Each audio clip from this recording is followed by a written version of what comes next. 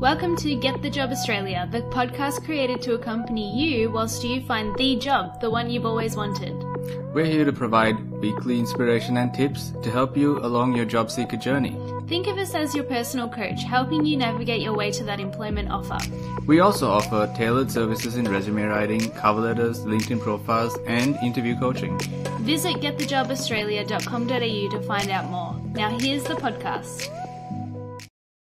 Welcome to Season 2, Episode 2 of the Get the Job Australia podcast. Today we're going to talk about being the most placeable candidate, the MPC.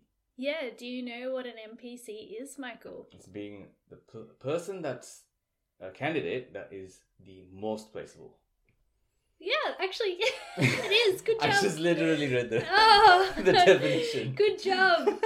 So, yeah, most placeable candidate, it's usually used in recruitment agencies. It's the person that the recruitment agency or recruiter is going to represent to market because they're the most confident in that person's skills and ability for them to get the job. So they're going to put all their time and effort into marketing that person to as many people as possible. It's basically in the name. So that's right. So this episode is about teaching you as a job seeker what it takes to be considered the most placeable candidate. And also you can use a lot of these things when you're applying directly to a job rather than going through a recruitment agency. You can use a lot of these skills regardless. All right. So the first thing is to be clear on your unique selling points. Yeah, so you have to think about why should someone hire you? So what makes you stand out? So think about the following. How have you increased the revenue of a company? How have you saved an employer money? How have you excelled in your job? Did you receive recognition for something that you did in the form of an award or even just a testimonial as well? It could even be as simple as what sort of policies or procedures you've helped to reinvent or implement. Yes. Yep. Anything that's taking you outside of your basic generic job description where you've done something extra or something impressive that makes you unique from all the other accountants out there or all the other receptionists out there, whatever the case really may be. Basic examples. But once you're clear on what makes you special, make sure that every piece of the application material that you're sending is something that really shows off those skills, and every social interaction you have with the recruiter, if you're working with an agency, translates those things really clearly. So use every opportunity to sell those things about what makes you different. What are your unique selling points? And the second thing that you would want to focus on is focusing on the most in-demand skills. Yeah, the most in-demand skills. So, kind of as a follow-up from the previous one, you want to convey what's really relevant in today's market. So to probably half the people out there, at least half the people out there still have Microsoft Word on their resume. Yeah. And that's not a skill anymore. You're just expected to know it. It's definitely, it's in demand, but everybody has it. So yeah, exactly. What's unique and in demand. That's right. Commanding 1 and 2. That's right. So you really need to focus on what's really in demand in your special industry. Yep. And, a good way to do that actually is to not only look at the job advertisements, but also the JAD advertisements. It's shortening things. It's something different, So you don't get a job, you get a JAD. Yeah. So you can look up, Google search the words enterprise skills. Enterprise skills are a set of skills that are going to shape the future place of work. So they're going to be skills that the generation, I guess, Z and younger are going to really need to hone in on for the future workplace, which is going to be a really flexible, fluid sort of environment. And they're things like, think of emotional intelligence, presentation skills is on there, collaboration. So these enterprise skills, just do a Google search. They're really good to put on your resume and to show because they're becoming really magnified right now. So they're outside of like teamwork and all those ones that recruiters see all the time. So have a look at the most in-demand skills and take off Microsoft Word, for the love of God. So the third thing is to be flexible. Yes. So have a think about how much are you willing to compromise? Are you willing to travel an hour and a half each way to work if you get a 10K higher salary? Oh. Are you willing to relocate? And if so, where are you willing to relocate to? Are you prepared to take a pay cut if there are excellent career progression opportunities or a work-life balance? Yeah.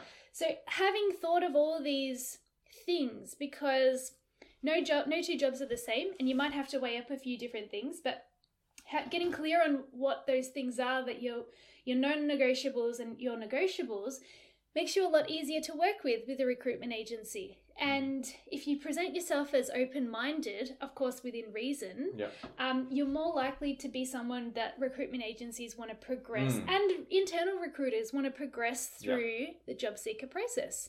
And you can even say that in phone interviews. If they say, what's your current salary? And you say this. And they say, well, we offer this. It's a little bit lower. Are you willing to go down? And you say, I'm willing to go down because the most important thing for me is work-life balance. So that's something that I can see from our conversations you've already told me about.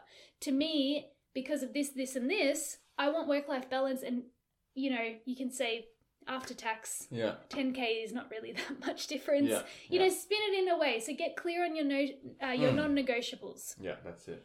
The fourth thing that helps you become the MPC is to be a cultural fit in most organizations. So explain what that is. So the key to employee productivity is engagement, and it's also that comes from having a really good work culture. So happy employees make for work satisfaction.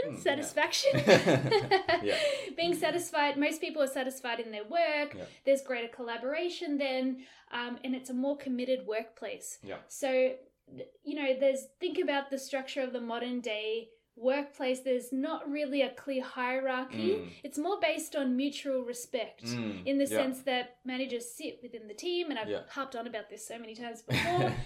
So therefore, as a job seeker, you need to show that you gel well with most reasonable workplaces, because it's so important now. It can't be said enough. There should be no mention of conflicts with previous managers or workers. And whilst you might have a really good excuse if that has happened to you in the past, you just really need to, at this time, present yourself as someone who's likable and easy to get along with. It is so important in this day and age, because like more and more workplaces I've been a part of, I see firsthand that it's like a more flat structure, and it is like a culture of mutual respect, and everybody is as important as the CEO, pretty much. Well, generally speaking. And also just think about the emphasis on diversity hiring now. So if that's not an indicator of how important it is to be a cultural fit, I don't know what is. They're hiring to make the diversity of ideas come out. And to do that, you need a happy workplace where people are not afraid to speak up.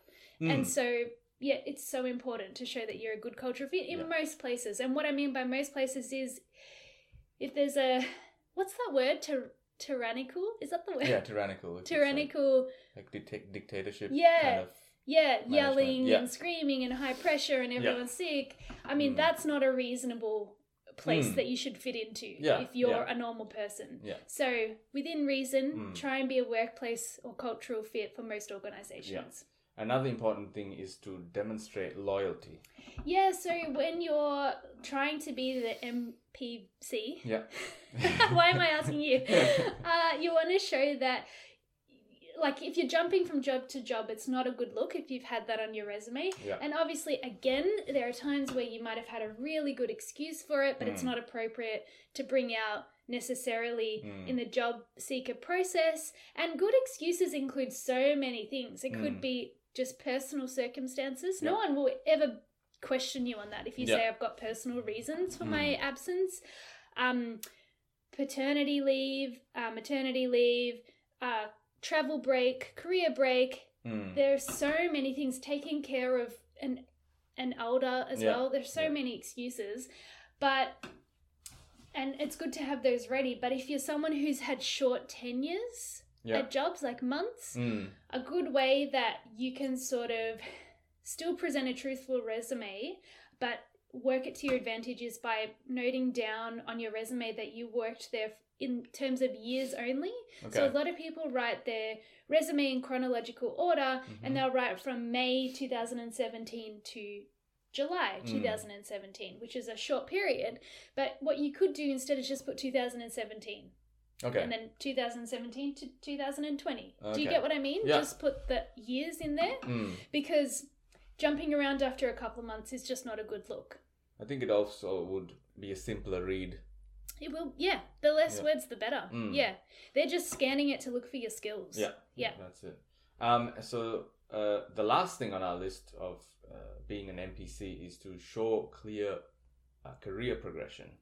Yeah. So this doesn't necessarily mean that you've progressed in terms of job titles. Okay. Which is, it's always good to show that you went from worker to team leader to manager to director. You know, that's very simplified.